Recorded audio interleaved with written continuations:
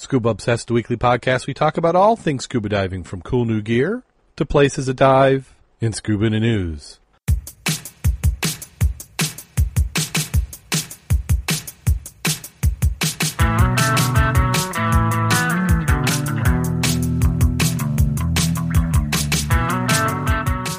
Scuba Obsessed episode 349 is recorded live November 9th, 2017.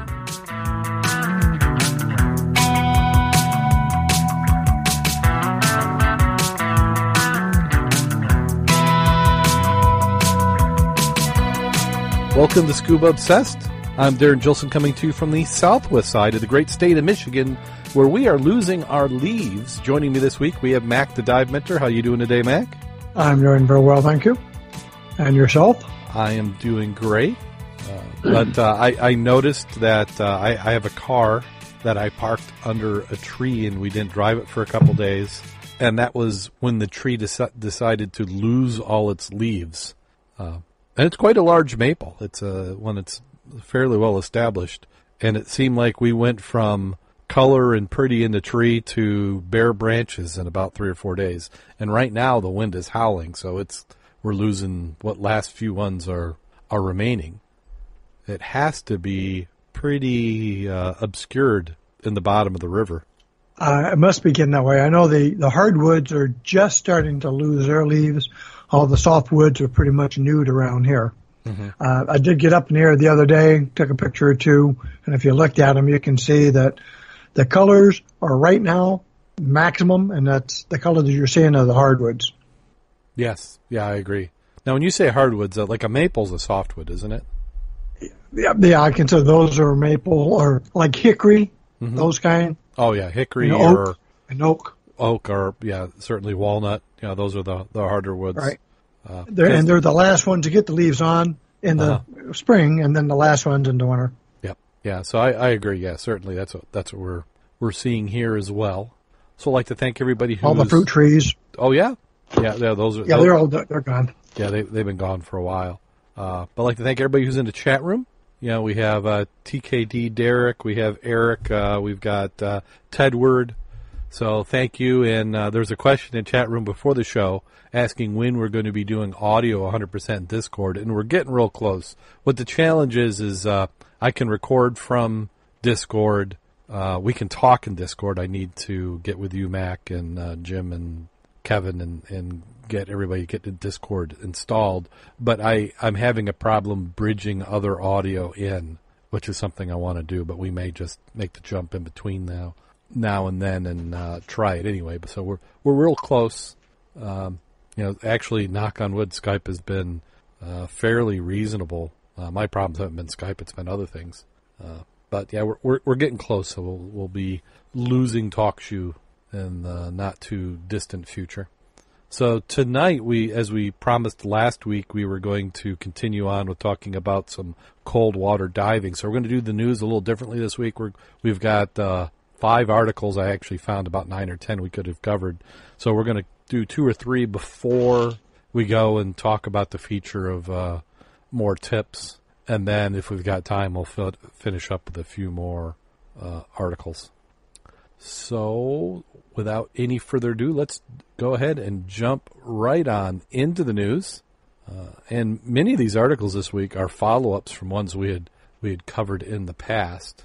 First one is out of it's a coin collecting source, which explains their interest in the topic. It says more shipwreck gold found from SS Central America. The SS Central America, an American steamer that sank in the Atlantic in 1857, carrying a significant quantity of gold bullion. Its original haul, estimated at more than a metric ton, was perhaps as much as 20 tons, including thousands of which are now scarce $20 double eagle coins. Although the first coins and treasures from the wreck started to be recovered in 1986, litigation over the project's funding, i.e. investors getting stiffed, and how the profits made from the treasure would be divided, have carried on to this day. Much of the ship's treasure has been recovered by a company called Odyssey Marine, which I happen to be a very minor stockholder in. Between the initial 1986 findings and as recently as 2014, after decades of battle in court against one of the firm's founders, the treasure hunter Tommy Thompson, The majority of the SS Central America treasure has finally been sold, with a cargo of coins, gold ingots, and other gold bullion on board worth somewhere around $40 million in melt value alone. The ill-fated ship carried one of the legendary treasures of the 19th century. The sinking of the SS Central America even caused a financial panic in 1857 by virtue of how much money in gold was lost at sea in the wreck.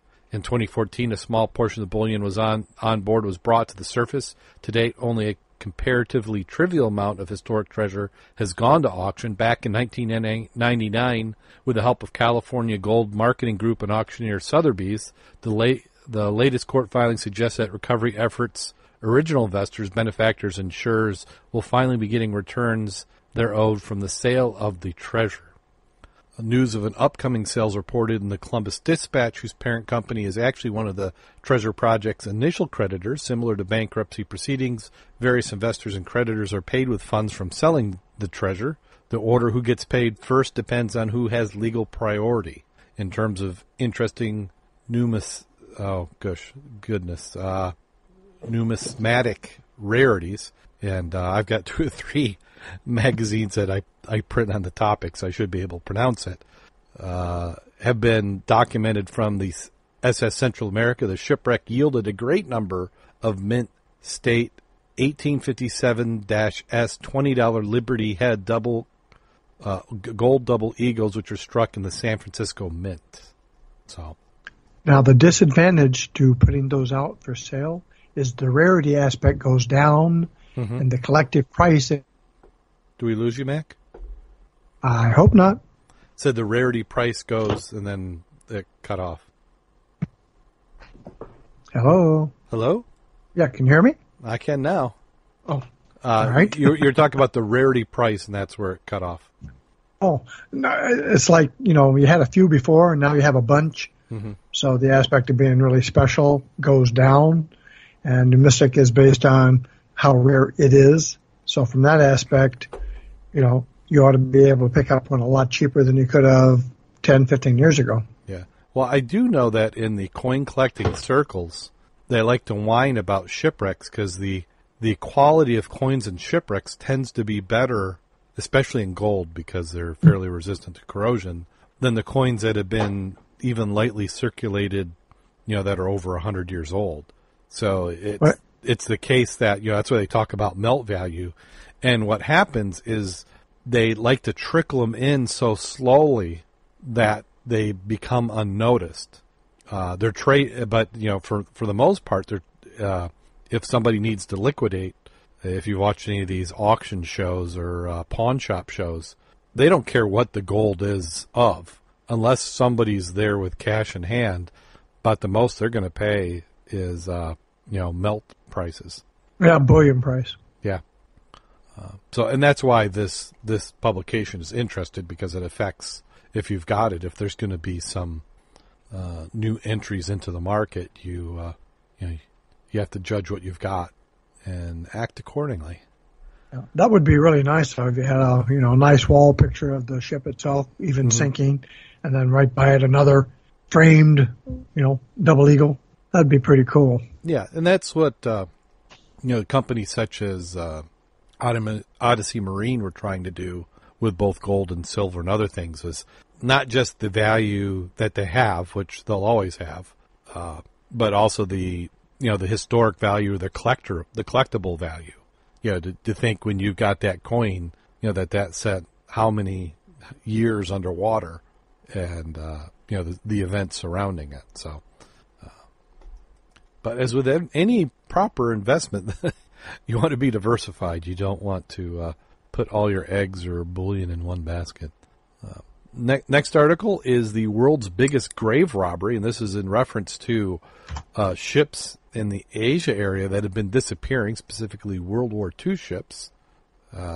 Dozens of warships believed to contain the remains of British, American, Australian, Dutch, and Japanese servicemen from the Second World War have been illegally ripped apart by salvage divers. And this is from the website The Guardian.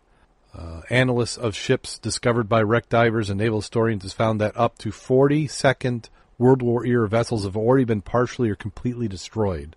Their hulls may have contained corpses of up to 4,500 crew. Governments fear other unmarked graves are at risk of being desecrated. Hundreds of more ships, mostly Japanese vessels that contain the war graves of tens of thousands of crew killed during the war, remain on the seabed. The rusted 70-year-old wrecks are usually sold as scrap, but the ships also contained valuable metals such as copper cables, phosphorus, bronze, propellers.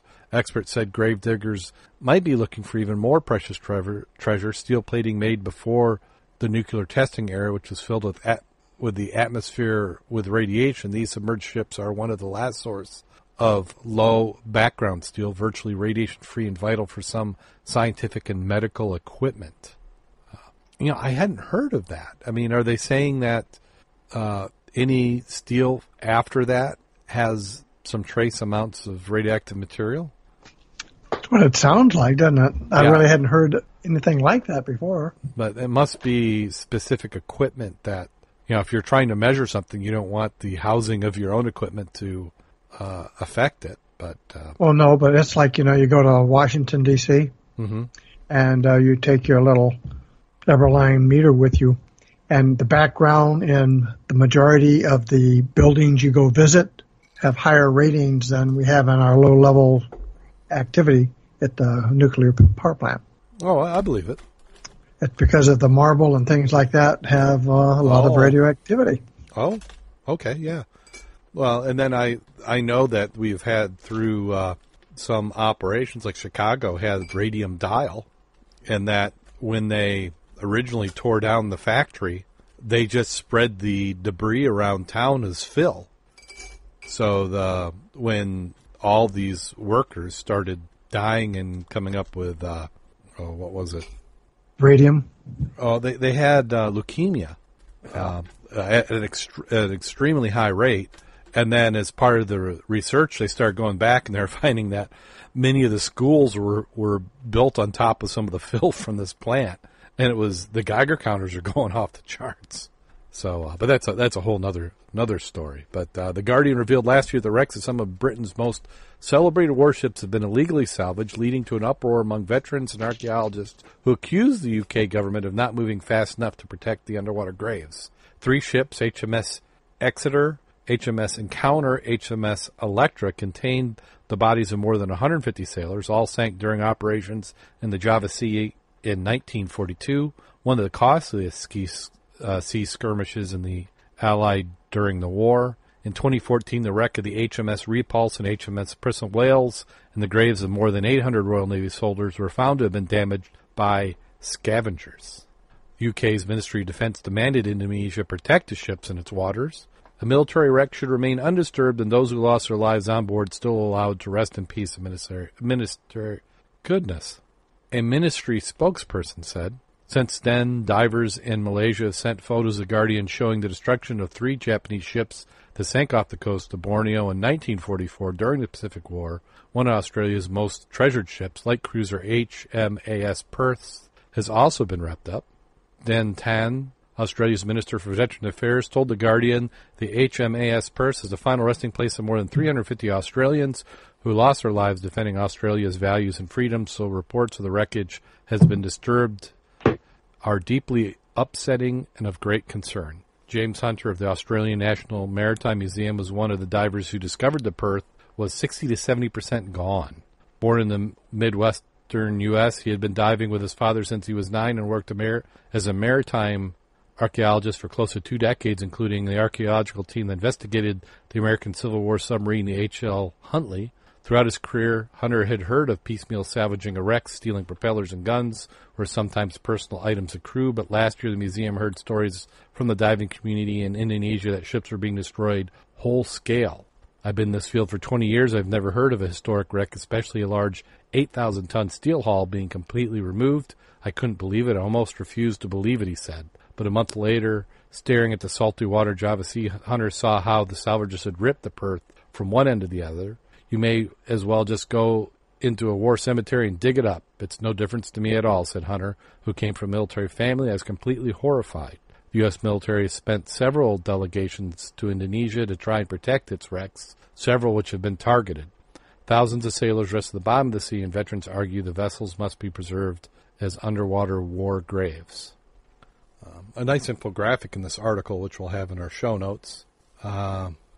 Large crane barges have been photographed above the wrecks, often with huge amounts of rusted steel in their decks. At the seabed, divers have found ships cut in half. Many have been removed completely, leaving a ship-shaped indent.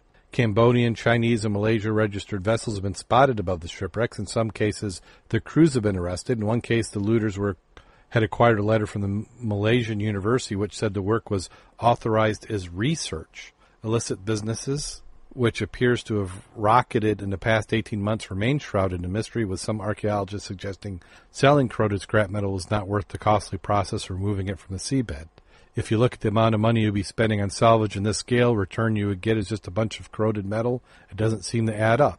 Another point of confusion is the fact that plenty of accessible modern wrecks in the area have not been targeted. If you simply look at steel to melt down, go after modern wrecks. I don't understand why you would target a ship that is 75 years old and has got marine growth all over it, and the metal's all corroded. And then they have a drawing which shows how they go and salvage. They believe the criminals may be turning a profit because the hulls are one of the few remaining deposits of low background metals, having been made before atomic bomb explosions in 1945 and subsequent nuclear tests. The steel is free of radiation. This makes even small quantities that survived the salt water extremely useful for finely calibrated instruments such as Geiger counters, space sensors, and medical imaging. Some ancient ships, often century old Roman vessels in European water, have also been salvaged for their lead, which is also low radiation and used in nuclear power stations. Low radiation lead doesn't make any sense, does it? I mean, other than affecting readings, I mean, because lead is resistive, I believe, for each inch it's 10% reduction in gamma rays. Well, I know low background steel and any steel production produced prior to the detonation of the first atomic bombs in the 40s and 50s. And let's see here, they talked about modern steel is contaminated with radionuclides because of its production used atmospheric air. So low background steel is so called because it does not suffer from such nuclear contamination. The steel is used in devices that require the highest sensitivity for detecting radionuclides. So somebody must have contracts because, like they said, unless you're just doing it because you're there and you just need whatever money you can scrape together. It seems like this would be targeted. I mean, you would have to actively have a demand for it, have a contract you can know that you can fill, and then you're incentivizing people to go and get this particular type of steel.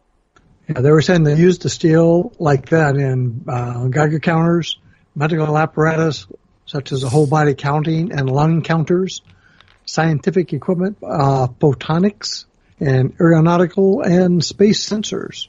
As these devices detect radiation emitted from radioactive materials, they require an extremely low radiation environment for optimal sensitivity. Therefore, the low background chambers are made from low background steel with extremely heavy radiation shielding. Okay. Well, I guess I would understand enough of it to see it, but if they're willing to pay more for that type of material, then that could explain it. Well, you go where the money is. I wouldn't be bringing it up if they couldn't sell it. Yeah.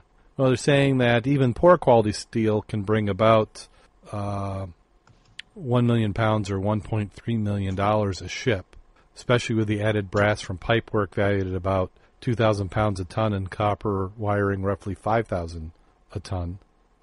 And they're saying that it doesn't look like this trend is going to let up anytime soon. And then I thought I had this article loaded up. Maybe I don't. Want to talk about the Great Lakes? Yeah, it's so a recent study showed that Lake Michigan and Huron have changed drastically. At Brighton Beach outside of Duluth, the waters of Lake Superior are stunningly clear.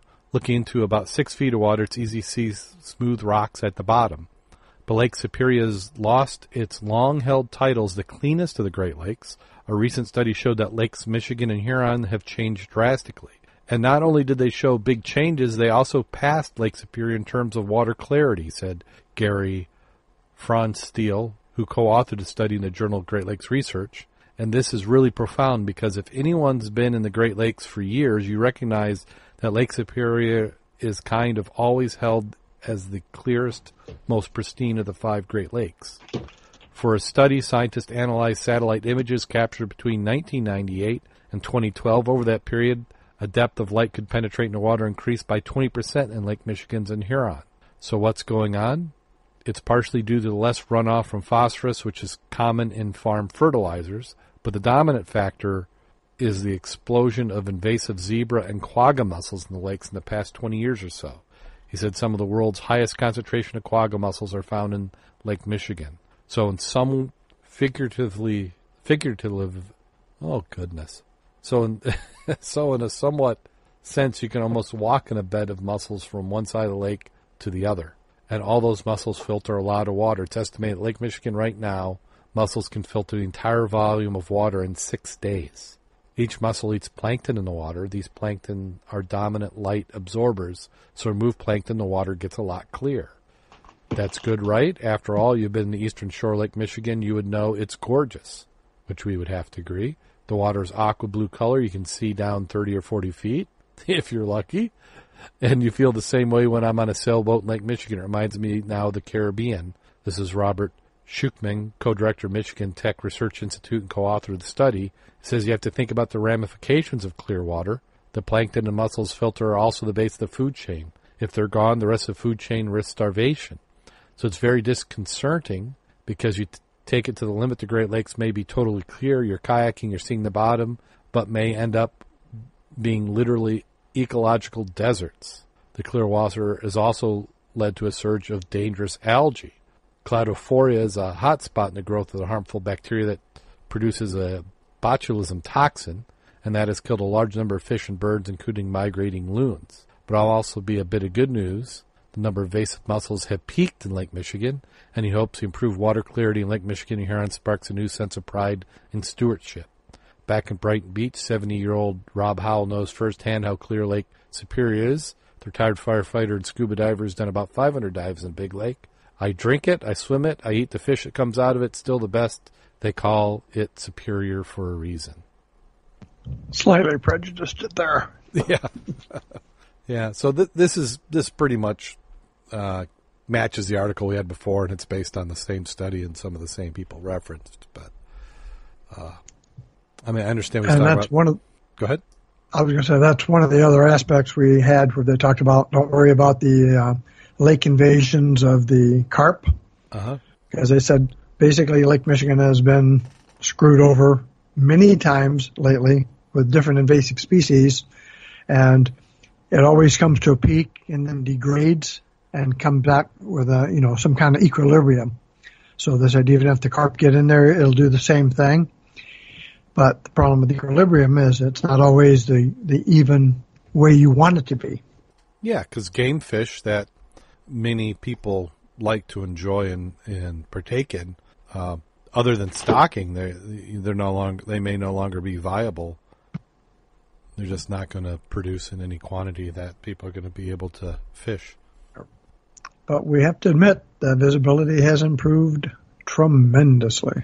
Oh, I've only been diving, for the last 10 years, but I've seen improvement just in my time out there, and I've been in a lake all my life, and it is certainly clear. Well, you figure in the early 60s, mid-60s, visibility on the Ironsides on a very good day was 3-4 feet. And if you looked at Kevin Ailes' photo he took a couple of months ago, 100 feet. Tremendously, different. Well, let's go ahead and talk about the topic of the evening. And which one did you want to go over? Well, the first item I was going to mention, that anybody who's been on the club site, go to about 2010, and there's an item there that talked about cold water diving and how you should prepare yourself. Went into a little bit about, the body heat can be robbed 32 times faster in the water than in air. and you did a really good explanation of the process that we use, 3-finger mitts as opposed to 5, how we use the warm water to get the suit warm before you put it on, and add it as before you get in, and then when you get out, pour some more warm to keep your body heat going. So what I'm doing there is recommending you go read it. There's some tweaks we can do to it, but that's still good. It hasn't changed since it was put out back then, and I think it was 2010, whatnot.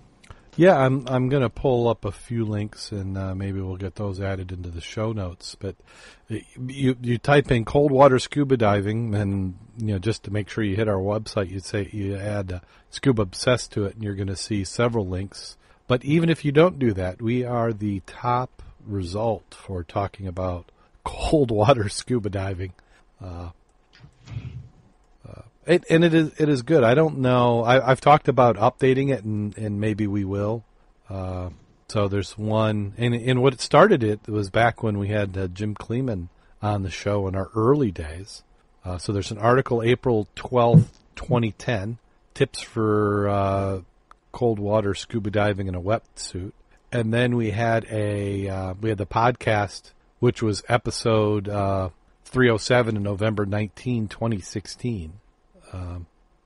That was last year this time. When we talked about it, yeah. Yeah. So we talked about it. So you may want to go back and listen to that one. That's also one of our top episodes. So that's telling me is that people are searching for it. But we went into a lot. We talked about priming water. If you don't know what priming water is, go take a look at the article. It'll go into it and ask some questions. If after you read this you still have some questions, let us know and we'll be able to answer them.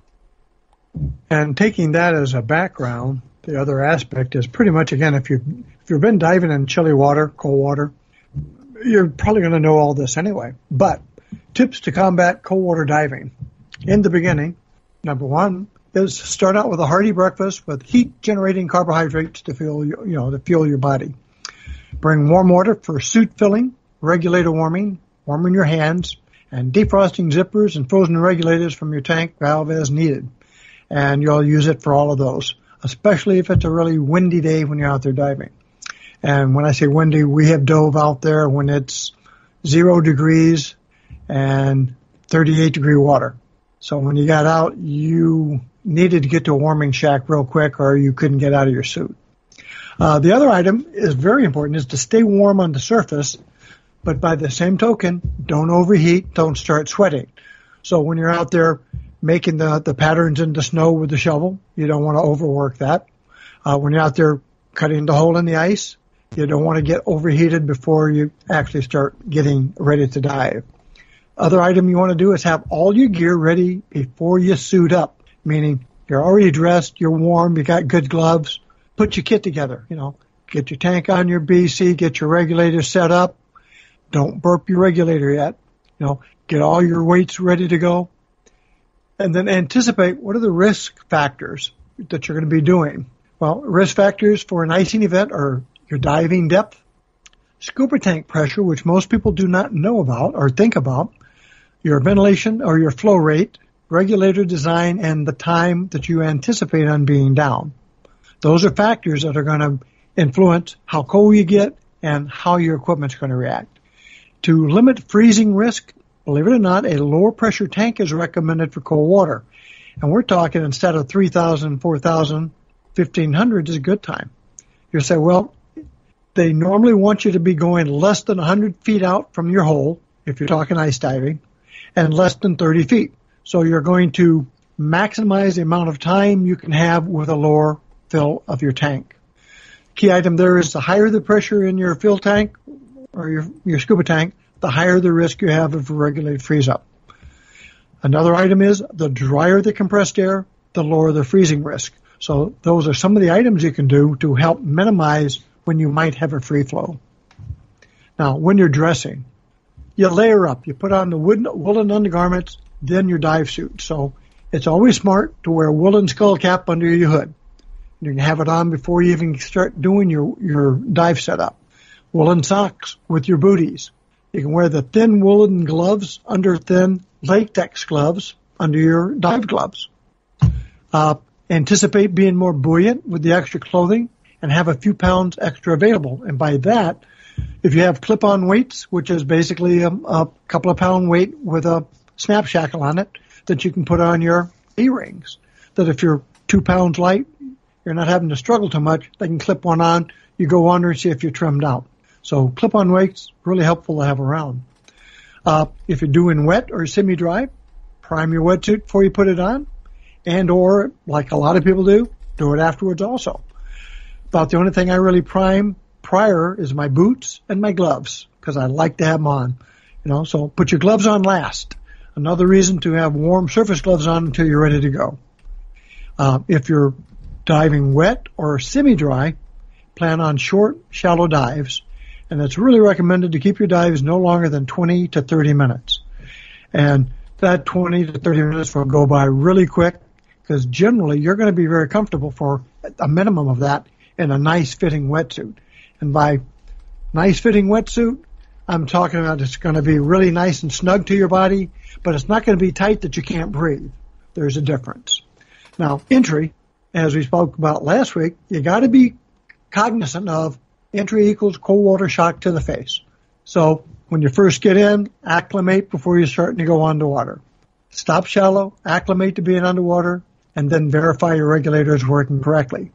Now, from that aspect, remember to inflate your BC and or your wing slowly, and preferably during the exhalation phase to unload your first stage.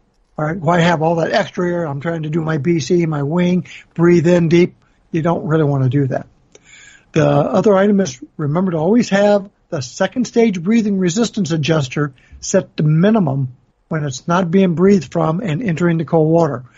If you're going into the river, especially when I've had free flows, it's been in river diving because my octopus will be on my chest, the river hits it, and it'll burp it. As soon as she burps, especially if it's as you're getting in and out, you'll get a free flow. The other is avoid breathing from your second stage out of the water when the temperature is low. And that burping, again, keep it set to the minimum so it's hard to breathe. A warm water regulator free flow is typically breathable, so you should not panic. Getting the air you need to ascend or correct the problem is not difficult. In cold water-induced free flow, though, the geyser can be so cold as to make you feel like you're breathing liquid nitrogen. So, and so forcefully, you have to be safe. You have to be concerned with it. You know it's going to happen, and relax. It's hard to do, but it's necessary. Another item is to be streamlined. And streamlined, of course, means you're going to have less resistance to your swimming and or flow if you're in a river, which means you're going to be breathing less hard. And watch your air consumption. The other key item is do not ever wait till you're shivering to end the dive. You got to remember, it's not a contest who can stay down longer. You get out when you start feeling cold. This is not a macho. And besides, if you're diving wet, people think you're crazy anyway, so get out. On the exit, once out, go to your shelter, undress in stages. And that sounds sort of silly, but that's the smart way to do it.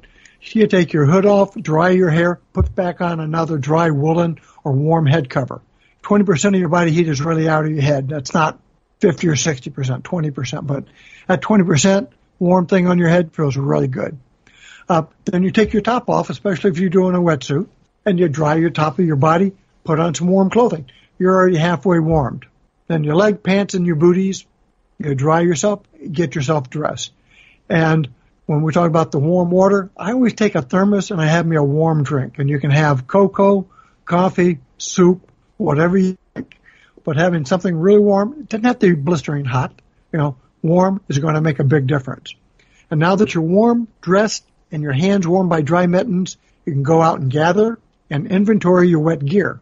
Collect that gear, place in large plastic tubs or sleds for easy transport. And it's really a pain in the butt to get back to your car, or you get home and you figure out, where did I put my whatever? All right, that's why you gather it and inventory it. And again, I've been using plastic tubs and sleds for transport. Everything goes in it, so at least I know it's back by my car. So, a few words to the wise. Yeah, and I like to say I agree with that. Wool makes such a difference, and if you can't afford wool, then some sort of polyester undergarment, avoiding cotton. cotton just wicks the temperature away. You know, they're great at marketing, but it's not the material to get wet and use underneath a wetsuit. I'm trying to locate my other little item here. It doesn't want to stay. Okay. Now, along that lines, and this is one we're going to post, I'm quite sure, on the site. It's called Regulatory Standards, and my title was, excuse me, what is that unobtrusive lettering on your first stage? And we came into little items. Quite often you're going to look at your yoke or on the regulator body, and you're going to notice some numbers. And a lot of them say something like a C and a really funny-looking E with a lot of numbers. Those are typically the numbers of the group or station that is performing the inspection criteria on your regulator. The other item you're going to notice is a number like EN250. Now, EN250 is an assurance, it's a test standard. It's assurance that your regulator can deliver quality breathing performance beyond the recreational depth limit, approximately 130. By that, they have tested your regulator is designed to operate at 165 feet below 50 degrees Fahrenheit with unchanged breathing performance in the first and second stage.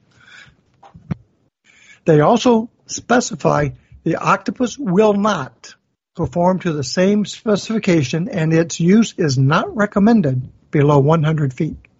Now, EN250 is a requirement of the European standard for diving equipment to meet the demands that are placed on it at depth and under high breathing loads. It means that the regulator has been tested to make sure it would deliver gas at acceptable depths at an acceptable temperature in any situation. Now, that has changed a little bit. There's a new one called EN250.214. The new standards decided in 2014 outline how an octopus rig, single first stage, and 2 second stages is not the preferred option if you're diving deeper than 30 meters, 98.4 feet, or water colder than 10 degrees C or 50 degrees Fahrenheit. If you're diving in colder waters or deeper than 30 meters, basically, it is advised that you use only 1 second stage per first stage. From that, you now have EN550 Alpha.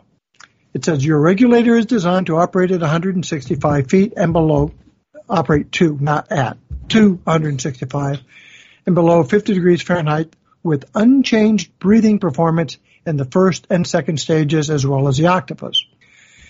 The 250 Alpha tests the first stage with the demand on the primary and alternate demand valve to simulate 2 divers breathing off a single first stage. Meaning you're breathing on one, your buddy who ran out's breathing on your other, huffing and puffing. If the first stage can deliver gas to 2 second stages, it will have an EN250 Alpha stamped somewhere on it.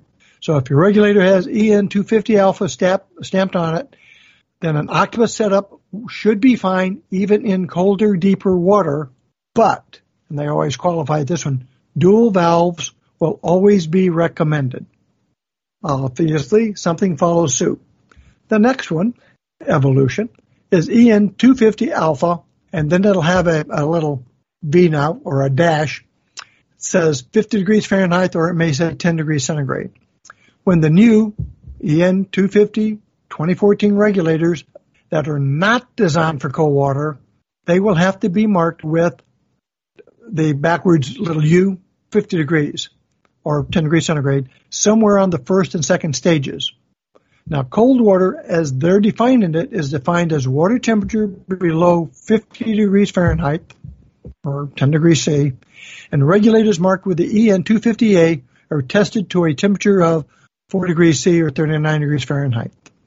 Smaller, lighter regulators do not have enough metal parts to act as a heat sink and absorb heat from the waters to prevent icing up in cold water, so it should only be used in warmer waters. Like on my regulators, you'll see a number. I saw the number CE0078, and it'll be that or some variation. And that's the stamp of the center that tested the regulator. Now, because of that, I did a little looking around. So I call this my side note. There are currently both philosophical and quantitative differences between the European standards and the United States Navy standard for cold water regulator testing. The Navy Experimental Diving Unit has developed testing procedures that are more rigorous than the EN 250 tests currently used by European nations. Now, cold water here is defined as 37 degrees Fahrenheit in salt water, or, for you Australians, 2.8 degrees centigrade. In fresh water, 38 degrees Fahrenheit may pose a risk for ice accumulator in the regulator's second stage with resultant free flow. Now, they define polar waters or frigid water, or waters as defined as 28 degrees Fahrenheit, minus 2 degrees C. Now, that uncertainty also explains the United States Arctic program's policy of requiring full redundant first and second stage regulators and a sliding isolator valve that a diver can use to secure his gas flow should one of the regulators free flow. The Navy's primary interest is in avoiding regulator free flow under polar waters and frigid waters, 28 degrees. The breathing effort, which is a focal point of the EN 250 standard, is of lesser importance, meaning it's not going to breathe as easy as the other ones, but they don't want you to because the volume of air you breathe and the quickness and the rapidity of it leads to the icing. Now, risk factors for an icing event are diving depth, your scuba bottle or tank pressure, ventilation or the flow rate, the regulator design, and the time, meaning how much time are you under there. In engineering terms, mass and heat flow or heat transfer flow rates, time and chance determine the outcome of a dive in cold water. Now, a side note, I was reading some of their articles on their dives and of the ones they recommend using, even those calibrated and tuned, and they're not sitting in somebody's gear bag for months on end. They actually had some of those high quality ones after 10 different dives free flowed.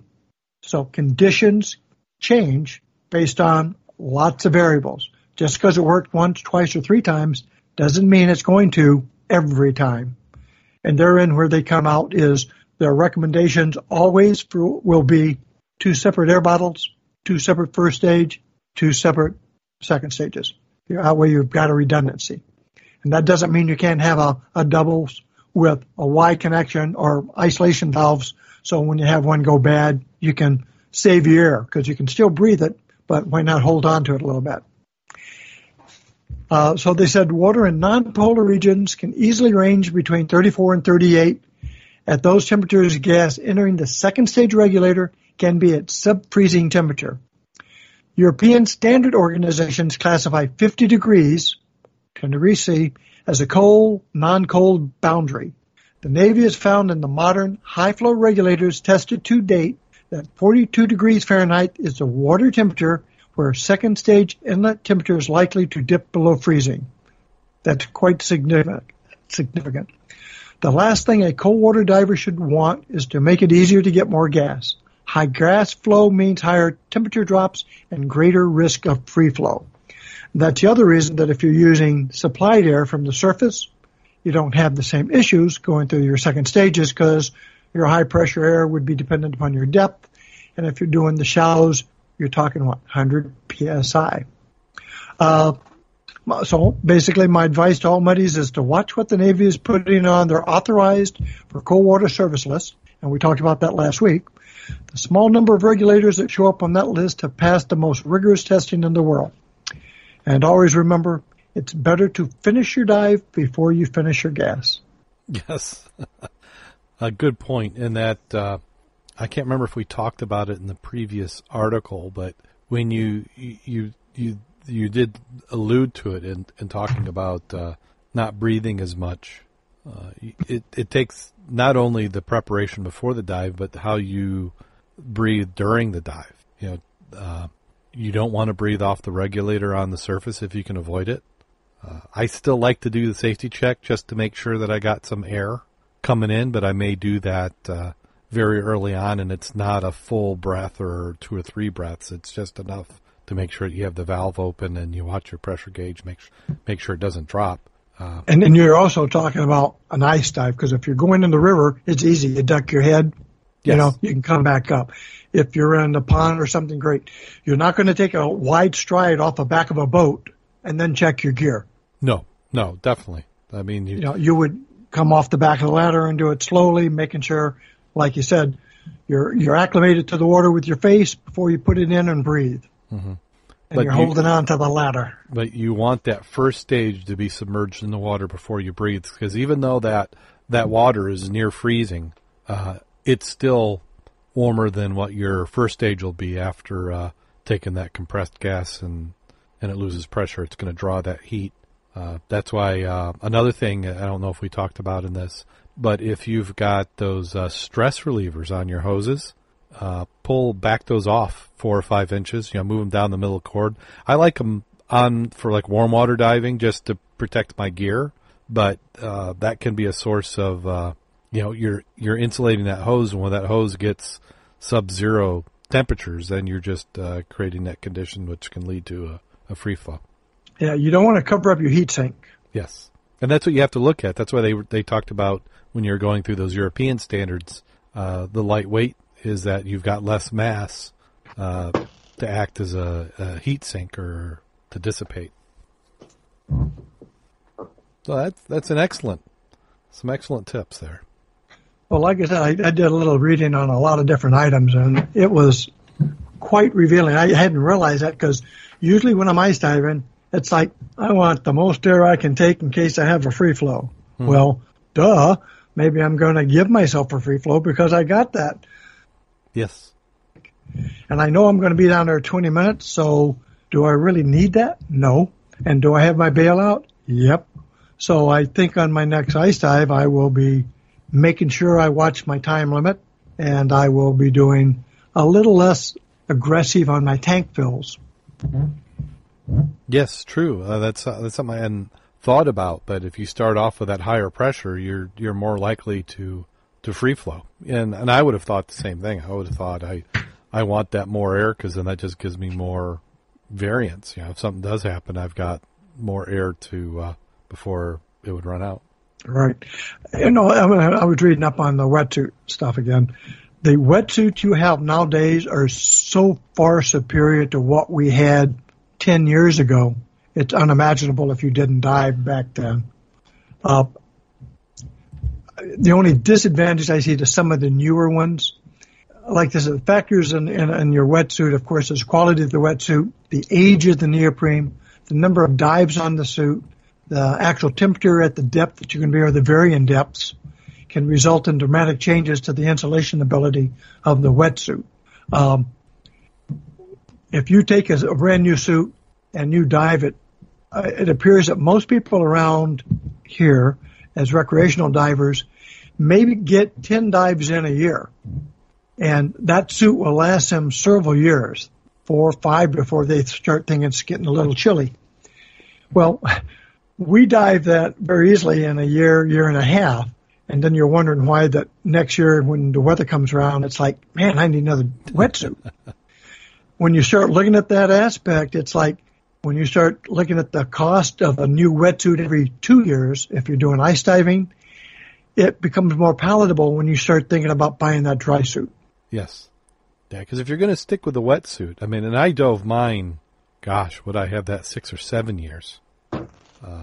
Which I never thought I would have it that long. Yeah. Well, you recall when you wrote that article in 2010, what we had done 2 months prior. I have the pictures. That was your first ice dive. Yes. Yeah. And that's lessons learned. Yes. Because how they're making the wetsuit, because I didn't get an opportunity to dive in the olden days, but I understand that the neoprene was a little tougher to get on. They hadn't come up with a technique where they were super saturating the neoprene with air, which also made it stretchier. So you ended up with a material that had more insulation value, but was also easier to get on. As you start taking that wetsuit in your cycles in the water, every time it's kind of like popping those packing cushions. The neoprene between the little bubbles starts to break down, and they compress more. And over time, you lose some of that insulation value. Well, the key items nowadays on a good wetsuit and or semi-dry, you've got seals at the neck, the wrist, and the ankles to keep the water from entering the suit. You've got rolled, smooth skin seals against your wrist. We need to have. Your seams are glued and blind stitched, so you don't have the penetration through both sides of the fabric or the materials. The modern stretch neoprene, along with having Lycra, which stretches, increases your comfort and flexibility, because traditional neoprene is stiff, but it does resist compression better. The newer suits are more flexibility. You have much more flexibility in them. And the key item again for a wetsuit is you're going to suffer if it's poor fitting. If you got the pumping effect when you stretch, like when your arms go up and down under your armpits, I don't care what you got, you're going to freeze your butt off. But we can talk about wetsuits some other day. Yeah. Well, good tips. And if we've missed one, which we'd like to learn more, send us a line of what we missed, and we'll share it with everyone. Oh, absolutely. I mean, nobody knows all the answers to everything. And just because we do it one way doesn't mean there's not a better way or an alternate way. So, yeah, I'd love to hear it also from those who have experienced it to find out how they did it on their side of the world. Okay, so we do have a couple articles to finish up with, and then we can talk about any dives if there have been any. I should have probably loaded up these articles while we were talking. Did anybody happen to get any dives in the last week? I mean, we've been having lots of. Well, actually, Kevin rain. Got in today. Oh, did he? He finally got a good detox dive in today. I believe it was like 16. Oh, nice. I think the visibility out there, I think it was like 16 anyway. And I believe the max depth today was 84 feet. Visibility was 15 foot at the platform, but got progressively worse as they went deeper. There had maybe 5 foot at the bottom. Temperature there was 42 on the bottom, 47 at the top. So it's getting semi-dry suit and dry if you've got them, weather. He said the biggest item is he didn't see any fish. And as we talk about other dives, I dove in Sunday over at Paw Paw, and Brian and Marie dove, and the purpose was to get out the dry suits, do a little pre-diving, if you know what I mean. I mean, we got the turkey dive coming up, so I don't want that to be my first dry suit dive of the year. So I went out there to get a little dry time. The water was in the high 40s. Visibility was very good, probably 10, 15 feet. Saw 0 fish and tons of zebra mussels. And they're basically killing all the clam beds. And if there was any crayfish left, I'd be surprised. Wow, that's pretty sad. Yep. And I did post some pictures on that, so if you don't know what one looks like, this will be what it is. But the amazing part to me is I took a couple of clumps, small samples, like a big, you remember the old, when you played marbles, if you ever did, the steelies that are pretty good size? Yeah. I took a clump like that, and I took them home just to see how many were in that clump. I quit at 60. Oh, wow. Because some are really like, you look at your fingernails and you see the little white part of your fingernail. Yeah. Down there by the cuticle. That's how small some of those are. And the filaments coming out are tenacious as hell. I was using dikes and needle nose to pull them apart so I could get a feel for what they could do. And if they're growing around the lip of your mouth, if you're a clam, you're not going to be able to open your lid. No, they hold on real well. Let's see. It's still loading. Gosh, I wasn't that prepared. Let me try hit refresh here again. Well, what are you looking for? The Pornhub? Yeah, that first one. Yeah, that's Pornhub Extreme Sports Sponsorship. And you want me to go ahead and read some of it? Yeah, go ahead and read it. Okay. Whoa, sorry about that. Pornhub looks to sponsor a snowboarding team. Marketing ploy or not, it looks like Pornhub is getting to a new line of business. It is technically still in the business of slipping and sliding, but this time it will be offering less scantily clad uniforms for the whole crew. currently running a 1-year sponsorship contest.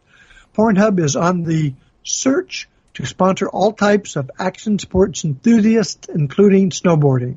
They have sponsored water polo, field hockey, street basketball, and other teams in the past. And according to a press release from Pornhub's vice president, they're looking to diversify their portfolio. So in a world of fake news, oddly enough, it seems this might be the real deal. Okay. I've got it to come up. So let me see if I can find. There was one section that I was particularly from the interested. The New York Times part? Yeah. Well, from the New York Times. Right. And let me see. I found it if you don't. Yeah, it says the call is open to teams worldwide participating in any action or adventure sport, be it free flying, rock climbing, scuba diving, or anything in between. All are urged to apply so long as regulation-sized teams are able to enter as a whole. The sponsorship will last for a year and cover all team expenses, including brand new custom Pornhub uniforms. So I think that there's an opportunity here. So I'm thinking the Mud Club.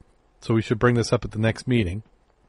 So the sponsorship will last for a year and cover all team expenses, which I don't know if they understand what scuba diving as a team expense would include, but custom Pornhub uniforms. So I'm thinking Pornhub dry suits, because you'd need something to stencil to.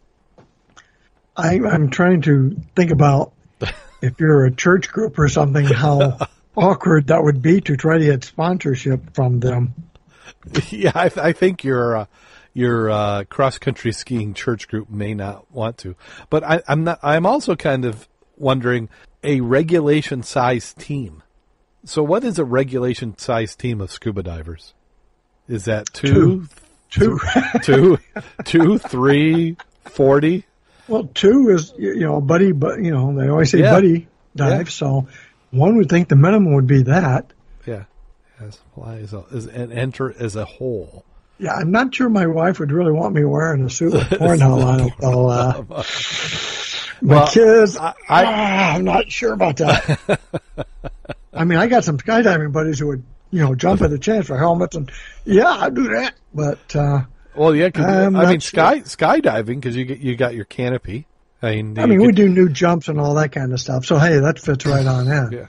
So I'm thinking that they probably are looking more for 18 to 23-year-old scuba diving club, on a, I can't say university, but it would be something not affiliated so the school couldn't get in your way. But I think that would be more to the image. I don't think that the profile of our dive club is really what they'd be looking for. That would be a story in itself. Yeah, geriatric Pornhub. Oh. Well, I say one thing: you do cover a wide assortment of items that can be related to diving. If you look hard enough, you can tie anything into scuba diving. How did you mean that? Tie? No, hard enough? I'm just saying. We may have to change this episode's rating. But the next one, going from adult websites to women and children on shipwrecks, how an elusive maritime custom evolved and waned.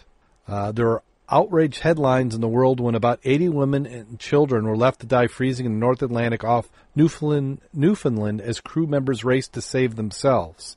This was September 27th, 1854. A luxury ship, Arctic, had collided in heavy fog with a steamer, Vesta, off Cape Race, NL. What's that? NL, it's Canada. Is that Newfoundland? Is that NL? I'm not sure, but it sounds good. I mean, we'll go with that. We could be wrong. Killing an estimated 350 people. Editorial writers and readers were incensed over the blatant violation of what is today considered an increasingly archaic custom, women and children first. Public anger over the Arctic helped shape the most mythic tradition of the nautical gallantry in the face of death, but also was still an inconsistent practice in the decades that followed. It is now seen as an anachronistic, sort of Victorian throwback to no legal weight, said Rogers Marsters, curator of the marine history at the Maritime Museum of the Atlantic in Halifax. It is certainly not a rule as any force of international maritime law, he said in an interview. At its best, it was a custom, but more realistically, I think it's an ideal that espoused more often than it is observed. Historically, far more men survive shipwrecks than women, and more women survive than children, he said in an interview. Titanic's officers and crews actually enforced women and children first. Just over 700 people would be rescued from lifeboats and makeshift raft after the so-called unsinkable ship went down in its striking an iceberg in April 15, 1912, about 600 kilometers off Newfoundland's southeast tip. More than 1,500 people died. They included almost 80% of the male crew, whose discipline had been immortalized in plays and movies of the great ship sinking. Overall, the survival rate in the Titanic of men was about 20%, compared to about 74% for women and 52% for children. The cry, "Women and Children First," is initially traced to the wreck of the HM troop ship Birkenhead off South Africa after it struck a reef and sank on February 26, 1852. On board were more than 600 military personnel, including the members of the Queen's 2nd Royal Regiment of Foot. The captain ordered 25 women and 29 children to be launched into a cutter, one of the few lifeboats available. Accounts of the night described how troops who mustered on listing deaths as the vessel began to tilt, her stern rising, obeyed orders not to move until those passengers were safely away. Rudyard Kipling hailed their sacrifice in a poem, Soldier and Sailor too, with the line, "But to stand and be still to the Birken Ed drilled is a damn tough bullet to chew." The Arctic disaster off Newfoundland 2 years later was notorious as very different every man for himself response. Newspaper accounts said several of the Arctic's lifeboat capsized in rough waters as panic erupted despite the captain's attempts to restore order. There were reports that crew members seized remaining lifeboats, leaving about 80 women and children to die.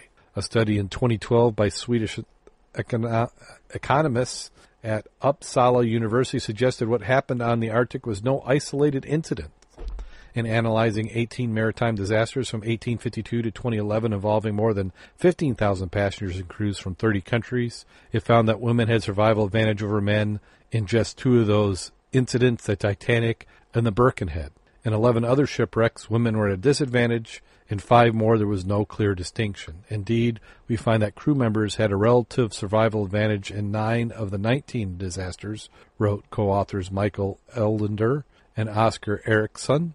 Crews are likely to be more familiar with a vessel and have emergency training and get early details of danger, the study noted. Men are often physically stronger than women. In the evacuation of a sinking ship, success is typically determined by the ability to move fast through corridors and stairs, which is often made difficult by heavy list, congestion, and debris. Captains with ultimate authority on board set the tone in a crisis, says Francisco Scalettino was captain of the Italian cruiser, the Costa Concordia. Oh, yeah, we remember him. That partially sank after hitting the rocks off the island of Giglio in January 13, 2012, killing 32 passengers and crews. He was sentenced to 16 years in prison for manslaughter, causing the shipwreck and abandoning ship. He would later say that as chaos broke out during the frantic evacuation, he slipped and landed on the roof of a lifeboat. There's no legal requirement that women and children get priority during rescues at sea, says maritime lawyer Peter Swanson of the Vancouver-based firm Bernard LLP. It's sort of Victoria-era custom that developed in the late 19th century, he said in an interview. It could raise a Charter of Rights challenge if applied in modern times.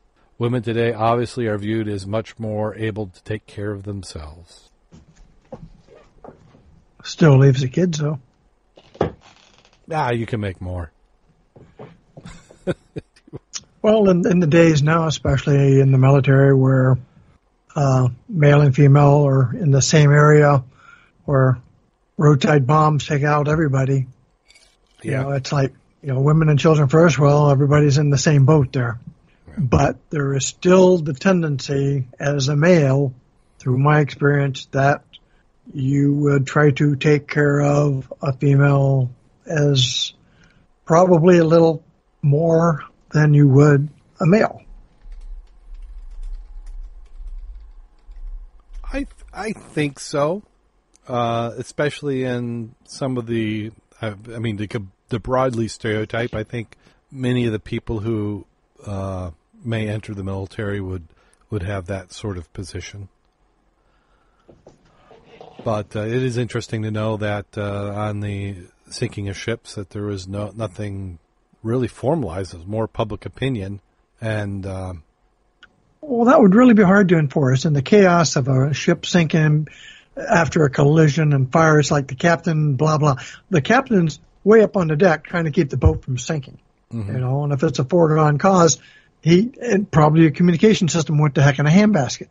So to say he's in charge of everything, a good trained crew goes a long way towards resolving issues. Yeah. Well, and then you wonder, are you actually reducing the chance of saving people by creating some sort of artificial order? Because ideally, in a dream situation, you've got plenty of notice that something's going to happen.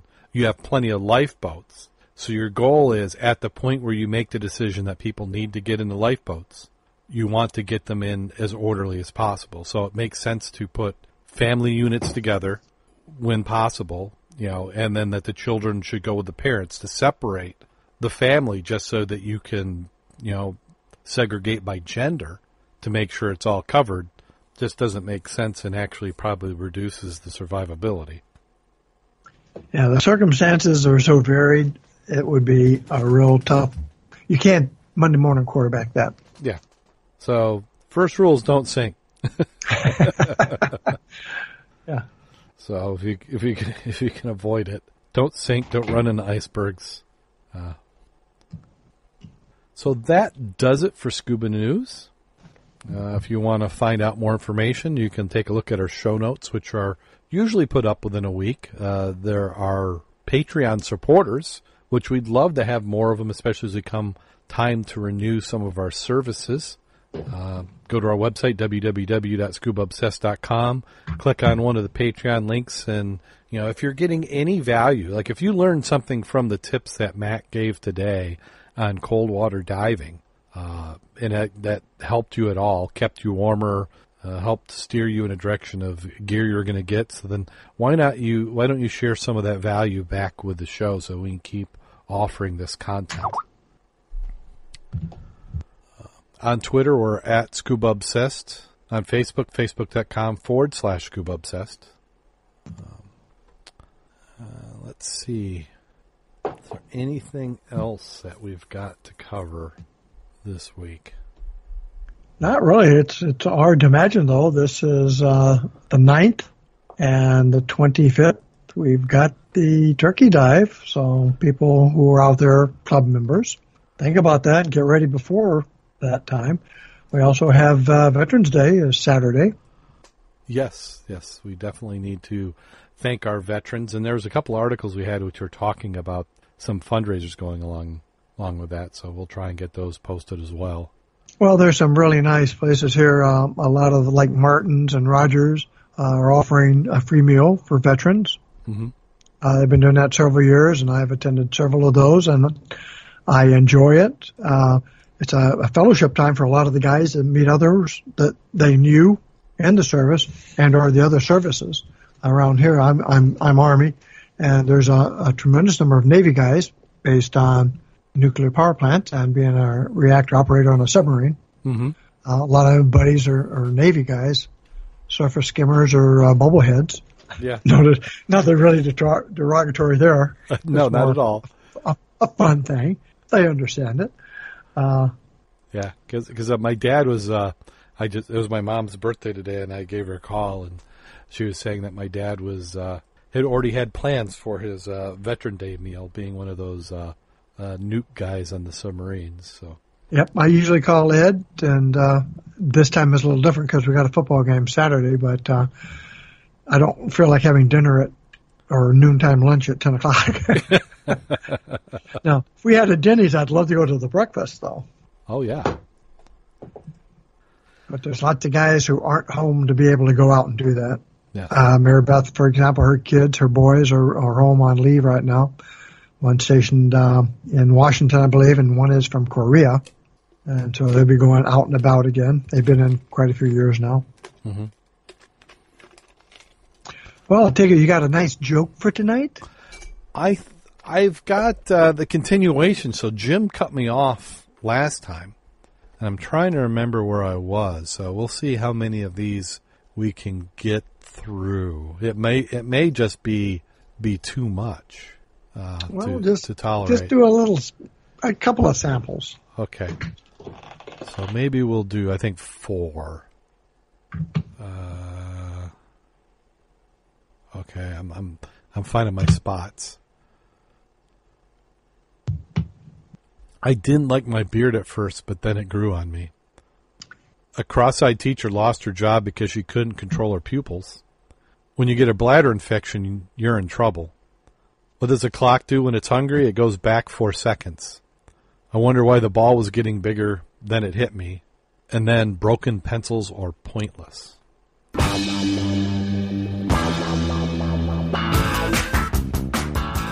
Some of those are cute. So, I mean, nobody's groaning from those. No, those are survivable. You know, we made it out. Women and children can get in the lifeboats first and cover their ears, but we're able to survive it. So until next time, go out there and get wet. And stay safe and warm.